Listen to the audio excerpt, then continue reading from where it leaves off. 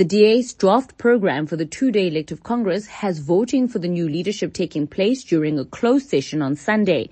The announcement of the results will happen after lunchtime on the same day. The 2,000 voting delegates will have picked their party leader, federal chairperson, and 3 deputy federal chairpersons.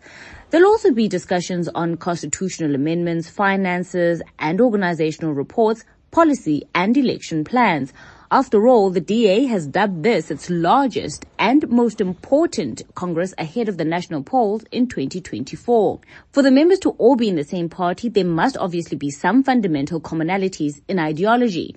We asked both leadership candidates, Phalatse and John Steenhuisen, for their views on key national issues that may sway voter sentiment, like black economic empowerment. BE has been a complete and utter failure. Black households are now 10% poorer than they were at the start of the policy process. Black employment has climbed exponentially under these policies, and 30 million South Africans are locked out of opportunity by what has essentially been an elite transfer, where the same people keep getting empowered and getting very rich, but the inequality gap widens and the poverty incidence increases. So we've got to do something different.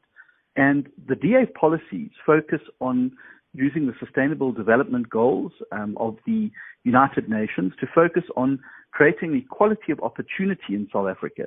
Where the government has gone wrong is that they've focused all of their effort and policy direction on trying to create an equality of outcome at the end of the process.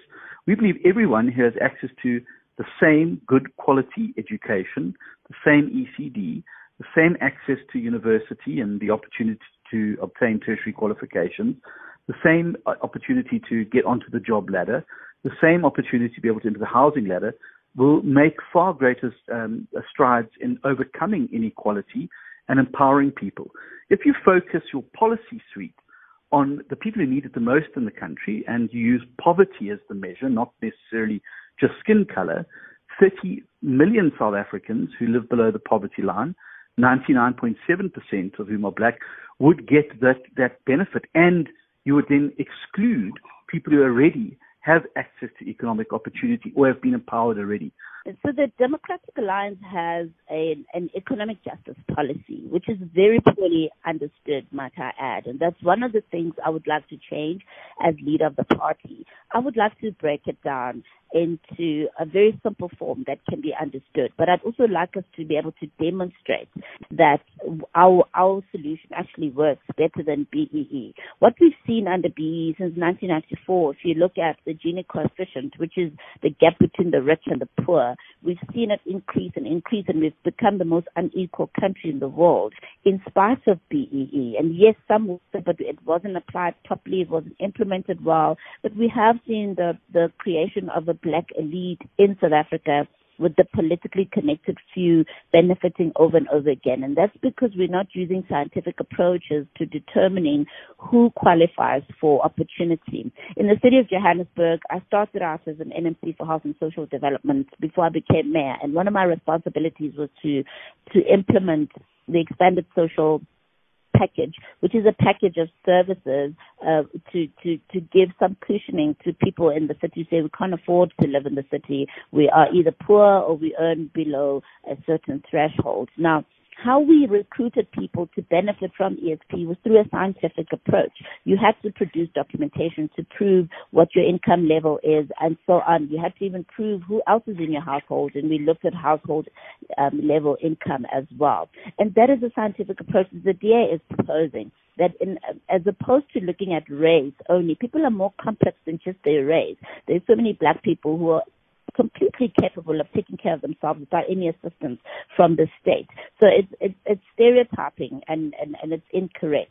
However, with a scientific approach, you will look at numbers, you look at credible data, and then you can make decisions as to who needs to be accessing opportunities, because ultimately we want to move the whole of society to reduce large-scale dependence on the state and to divert funds more towards development and the maintenance of our infrastructure.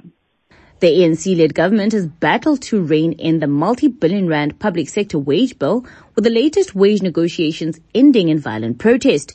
The DA has blamed cadre deployment, poor performance management, among other reasons for it. The true candidates say it's time for some tough, probably unpopular decisions. The city of Johannesburg has over 40,000 employees in the administration. If you look at the return on investment, it's not justifiable. In fact, I believe that we could do more with less. There's a lot of dead wood in the system. We've seen cadre deployment over a 29-year period where there are people in the system who literally aren't performing their tasks according to their employment contracts. There's very poor performance management, if any, and little to no consequence management. And that's the problem, because what it means is that we could be paying 2 or 3 people to do the same job. So each time we see there's a weakness in a functional unit, we would then source additional resources as opposed to dealing with the resource that's sitting and earning an income and not delivering. That's the first problem. The second problem is that retrenchment in public service is taboo. So you can be sitting with somebody that's not delivering. As soon as you talk about retrenchment, you've got the unions, and it can be untenable, and it can become so counterproductive. I do believe that we need to be bold as government. I think that our public service is too large and is very inefficient and eats up a huge amount of our GDP, which crowds out our social spend on improving grants, and being able to improve spend on education and the like. So I do think there is going to be a right sizing of the civil service at some stage. I think that what we should be looking for consistency's sake, is inflation-linked increases every single year, and government should keep its increases in line with the CPI or CPIX figure, so that public servants are given a decent explanation about why they're getting X%, because that is the official inflation rate, so that their salaries do keep up with inflation going forward. I think paying below inflation increases, as we do with grants and with many other things, ends up with a situation where the cost of living spirals out of control and salaries have not kept up. So I think for fairness' sake, all of our increases, whether it's grants every year, whether it's public service wages, should be pegged to the inflation rate. I don't think it's helpful to demand hyperinflationary increases. You may recall 3 or 4 years ago, the unions demanded and got a 15% wage hike increase, and it wiped out our entire disaster management budget, the surplus fund that had been kept aside.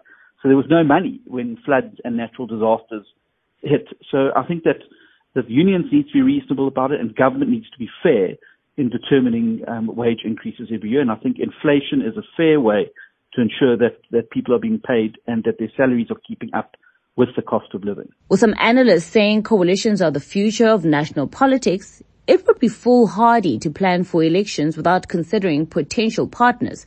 So, who is the DA willing to go to bed with? If I look at like-minded parties already, the ones that we've been in coalition with in Johannesburg and are back in coalition with in Tshwane, where we've regained that municipality, I think that those are natural coalition partners. And there's a common theme there that people share the values of non-racialism, respect for the rule of law and the constitution, market-based economies that treat the business and private sector as partners in the job and growth agenda, and building a capable state free of corruption that's able to deliver services to people.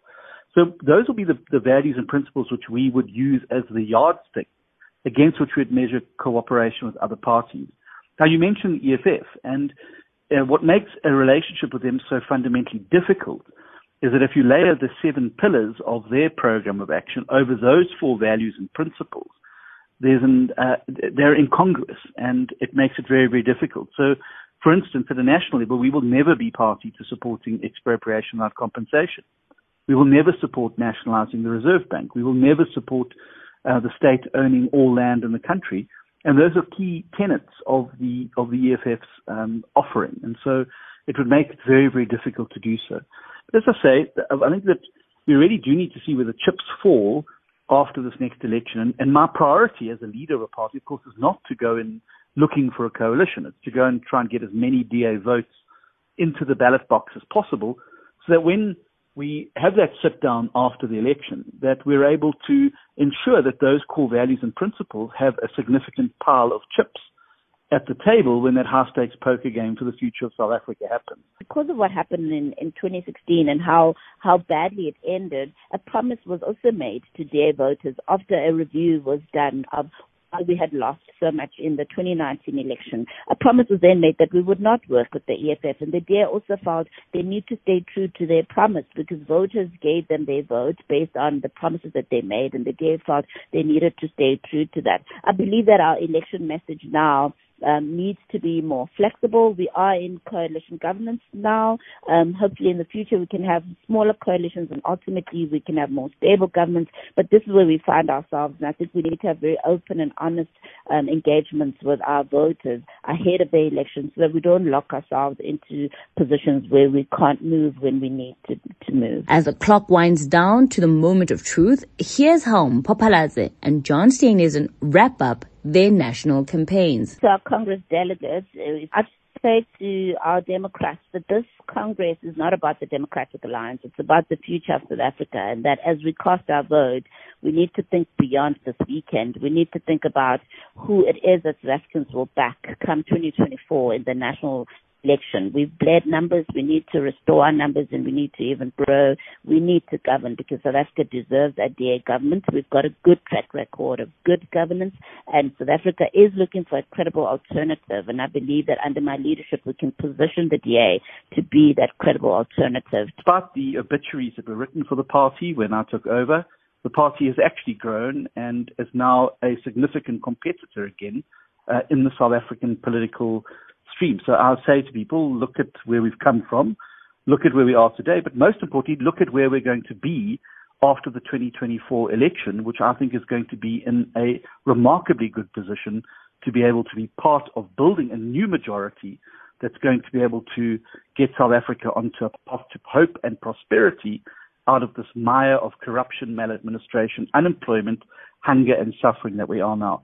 And those people who are in those situations need to know that the DA is always going to be on their side.